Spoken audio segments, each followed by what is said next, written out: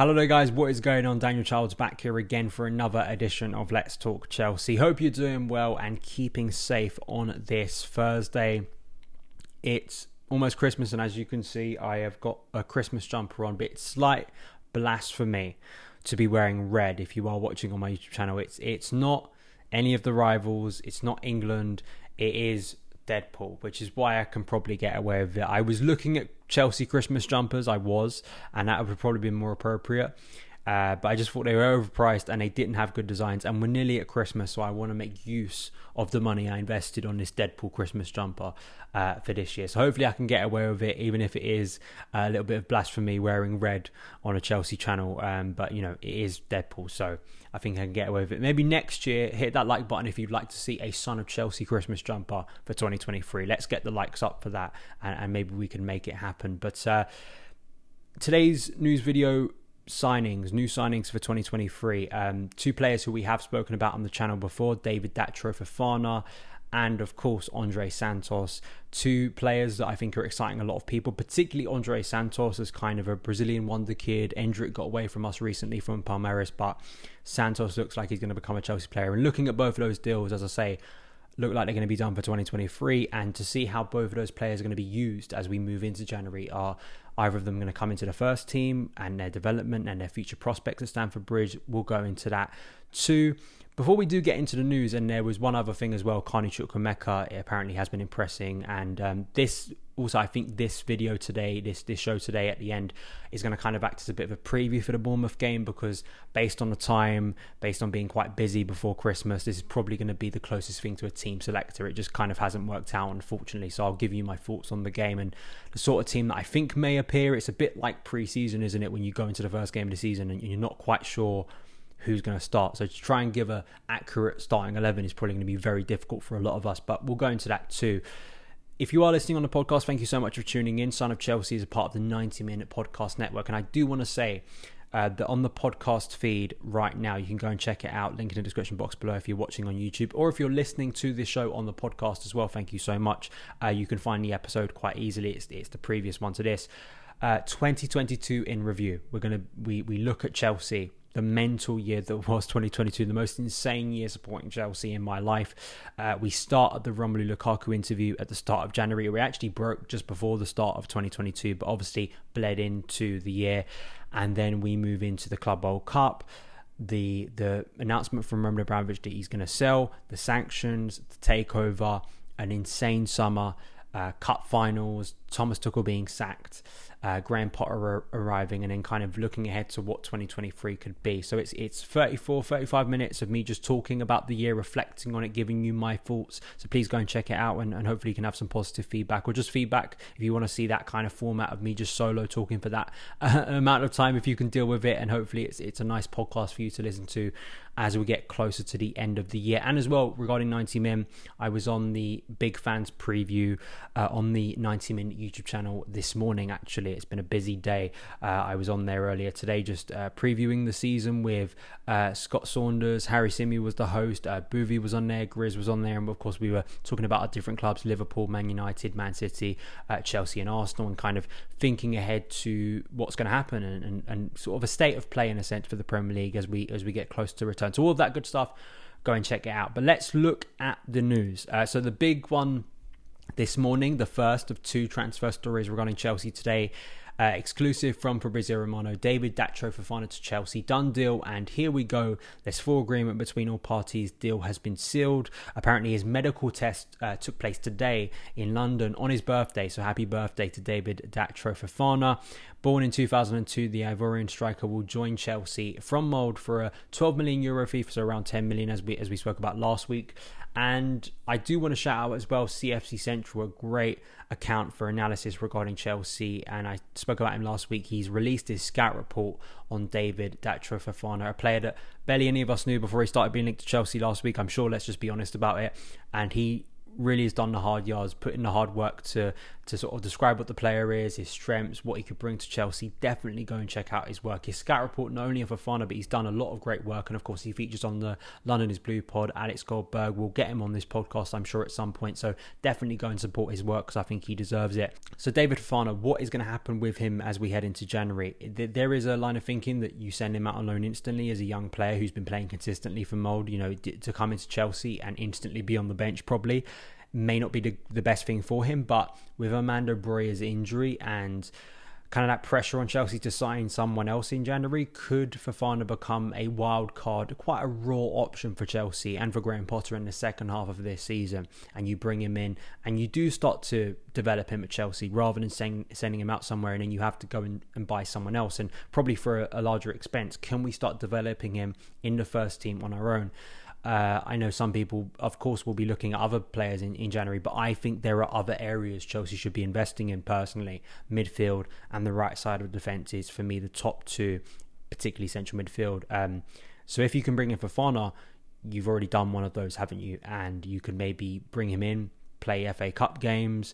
We'll see. I mean, I know that every player's development is different, and to chuck him into, you have to understand, for a young player, being brought into this Chelsea environment with the pressure, the expectation being stepped up another level, really a big jump, isn't it? Because when you come to Chelsea, even if you are seen as a young player, there is an expectation, and particularly as a centre forward at Chelsea, when we've been crying out for consistency in that area, I think it's a massive ask. So there is a psychological and I think cultural thing to it as well. It's not just, FIFA, let's just bring a talented player in and they're all going to do well and we start playing them. I'm sure there is that character part of him, but we will see. I think that it's nice to have that, is it fair to say, insurance policy of Fofana, but there is absolutely that option there, and I think that he could turn out to be something, as I say, raw, just a different option. We don't have that raw option in Broja.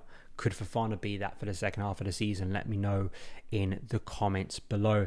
The other player today, Andre Santos, apparently Chelsea, as I say, getting close to a deal. This was an exclusive from Lucas Pedrosa last night. Chelsea are going to sign Andre Santos for around 20 million apparently. Similar fee actually to what we signed Carney Chukwuemeka, another midfielder from Aston Villa last summer, and apparently have beaten out Man City, beaten out Newcastle, beaten out other teams. It's a big coup for Chelsea, it really is. And for Santos, I know people are really excited about him, and when you think about central midfielders, we spoke about, Santos is not a defensive midfielder. From everything, from people who've watched him, from reading scout reports about him, he is a box-to-box midfielder, but he is someone who quite clearly at a young age already has a physicality and attributes and confidence on the pitch to really make an impact where it counts and where it matters, which is in the centre of the park. Midfield is such a crucial area. So the hope is we have signed, in some ways, the midfield, equivalent to, say, Endrick, but also maybe Vinicius Junior. That is why Chelsea and other clubs are going in for talents like this. And it's big news. I'm not quite sure. Andre Santos, of course, has been playing a bit of first team football, but he's still extremely young. And like I said with Fofana, I get the sense that, because of the price, with Carney Chukwuemeka has been brought up into the first team squad and has played some first team minutes for Graham Potter.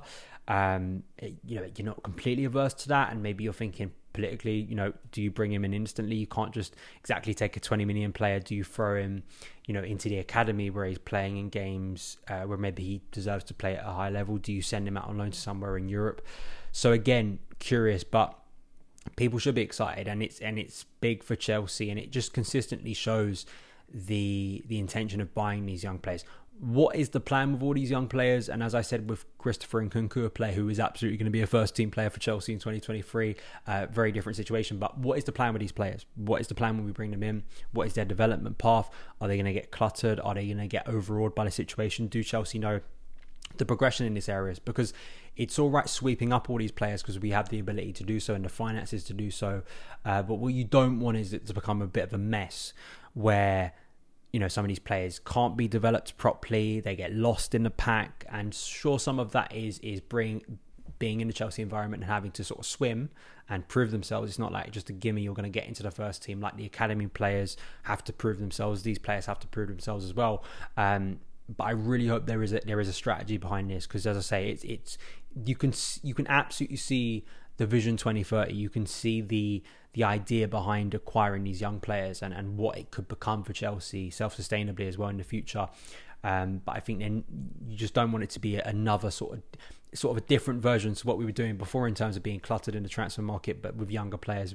We will see. Let me know your opinions on both players, and particularly Santos, in the comments below. But the final thing to speak about today is just this tweet actually from Bobby Vincent, who I've been working with at Football London. Understand Graham Potter has been really impressed with Carney Chukwuemeka over the World Cup break. 19-year-old has featured 3 times for Chelsea so far this season, but could save the club's millions in the January transfer window. He wrote a piece on Chukwuemeka and what he could add, and obviously it's really benefited him. You know, one of these players who didn't go to the World Cup, who's going to be in front of Graham Potter for an extended period of time. And you know, it was exciting to see him play against Brentford. He firstly came off the bench against Wolves, but you know, getting the trust against Brentford and Man United to play those games, and probably would have started the Man City game if he didn't get injured. Unfortunately, that was a really bad time to get injured. I think that would have been a game he was eyeing up, but we will see whether he features against Bournemouth, because although we have a lot of these players back, it's those fitness levels, right? And what you don't want is throwing players full speed ahead into a game that, Chelsea need to win, but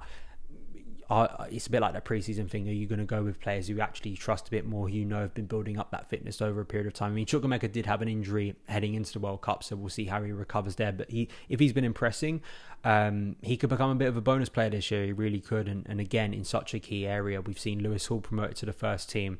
Hopefully, Amari Hutchinson sticks around. The players we've just been speaking about who could be added to the squad in January, I think is curious. Just on the Bournemouth game, I said this at the end of my year review, and you know, I do have my concerns about the mood at Stamford Bridge on Tuesday before a ball's been kicked. I'm just gauging stuff on social media, and just, you know, that is the which is a bad gauge, obviously. But you know, people who I know go to games frequently. It's not just, you know, faceless accounts. And I really do hope there is an excitement to see Chelsea back in action. The team have to prove that on the pitch. They have to put out a performance that is encouraging, that is progressive, that does go for the throats of Bournemouth and does show enough intent that Chelsea can win the game. I think we've got the quality, obviously, to win the game, because we desperately need a boost of optimism and belief. That's not all going to come after one game. I don't think Chelsea winning convincingly against Bournemouth is going to completely eradicate all the doubts. People will just turn around and go, it's Bournemouth. But for Chelsea, for Graham Potter particularly, it's about going out there and I think showing some of those things that he showed in the first 9 games as Chelsea head coach, where, you know, he's putting players in interesting positions, or there was just a sense that Chelsea were being a bit more varied in attack. We were being a bit more direct when we got on the ball. We were getting a number of players inside the box, and that was helping our chances in creating good opportunities against the opposing team. And I want to see some of that again. You can't expect things to just click into gear and be perfect from the off. It's trying to find that rhythm again, and how all of this, you know, off time, you know, with the World Cup has impacted things. But you know, if Chelsea can start winning games, get 6 points before the Man City game, I think it will be laughing, right? It would be the perfect start. And I think they're 2 games Chelsea should be going out there trying to turn the mood of Chelsea. That's what Chelsea need to do so quickly to sort of kickstart this season. In terms of a team, it'd be lovely to see Reece James start. Obviously, Fofana being injured is a massive blow, because he would have been one of those players I would have been looking at. I think Marc Cucurella will probably be starting. I'd suggest Edouard Mendy's probably going to start in goal. Pierre-Emerick Aubameyang, Jorginho, those players who either didn't go to the World Cup or I think got eliminated early will probably start this game. I think Kai Havertz may start as the number 9, or you could see a front 3 of Kai Havertz, Pierre-Emerick Aubameyang. I would love to see Lewis Hall start in some capacity, whether he's as a left wing back or in a midfield 3. Graham Potter started a 4-3-3 against Aston Villa, but that was very much an academy team. We're not quite sure what the formation was against Brentford. I'd be more curious to see that one that he used, and whether he's going to go back to the 3-4-2-1 or something like that, 3-5-2. We will see. The 4-3-3 I do love, but we will see how that all shakes out. But I just hope it's a good performance, and it be wonderful heading into the final game of 2022, which has been such a difficult year for Chelsea for a number of reasons. It'd be wonderful to end the year on a high and kind of bookmark it and say we've won. Let's move in a positive direction for 2023. Let me know your thoughts. Thank you guys for tuning in. Thank you guys for watching. Follow me on Twitter @SonOfChelsea. Follow me on TikTok @SonOfChelsea as well. And I will see you again very soon. All the best.